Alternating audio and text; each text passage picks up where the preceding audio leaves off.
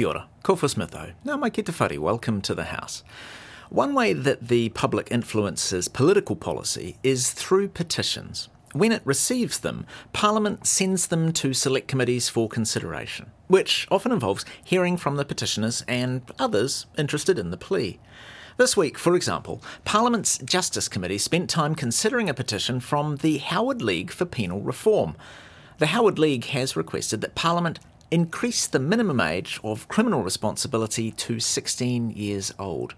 Currently, there are a range of ages of responsibility, the lowest being 10. The committee has been considering this for a while and also looking into the related area of youth offending. Today, they heard from two officials with expert backgrounds. They both wanted the age to be higher and for the committee to be aware how much more effective alternative justice responses were. Suona Ma'ali, Dr. Karenina Sumio, is the EEO Commissioner from the Human Rights Commission. She particularly told stories from her experience that related to the impact on youth offending of restorative justice.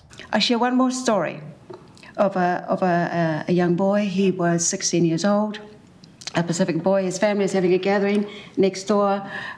Neighbours came over and had an altercation, and one of the fires came over, and this young boy assaulted the fire. And the consequence was that the fire became wheelchair dependent. At the family group conference, this young man witnessed his two parents get down on their knees in the process we call ifonga in Samoa, his apology. Get down on their knees and beg this Māori whānau for forgiveness, not only for their son, for them, for failing to have prevented their son from doing that. And that had a much stronger impact, I argue, than anything that could have happened in court. The son said, seeing my mum, who had a disability, get down on her knees to beg for forgiveness for me, was what stopped them. That the lights went on. Pretty much every MP present had questions, including National's Chris Penk, who wanted to know how alternative approaches to justice delivered to victims. His question was answered by the Children's Commissioner, Judge Francis Evers. The victim's view and the accountability from the offender, whatever their age, is always important.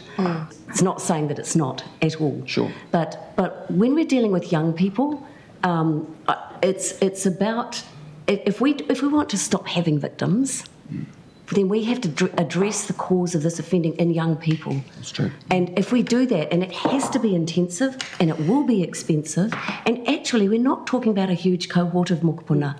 We're actually talking about quite a small number. So if we take the children, the young ones who are offending at the moment, and what's called RAM rates, they are mainly in South and West Auckland, Hamilton and Christchurch. The agencies out there, those on the ground, know who they are.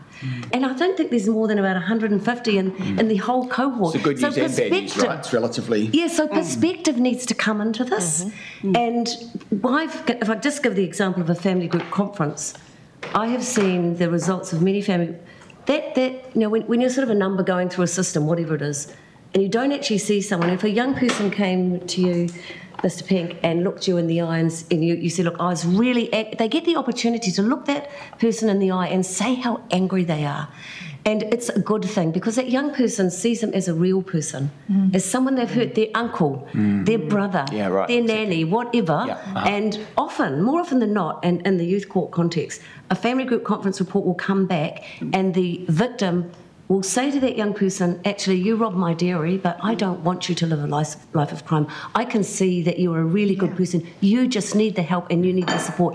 9 times out of 10, that is what the victims do, and they're gracious and they're forgiving, but we need to get people connected to do that. Thank you. You've been listening to The House. E te whakarango koe ki te whare. This program is produced with funding from Parliament's Office of the Clerk. Mā te wā.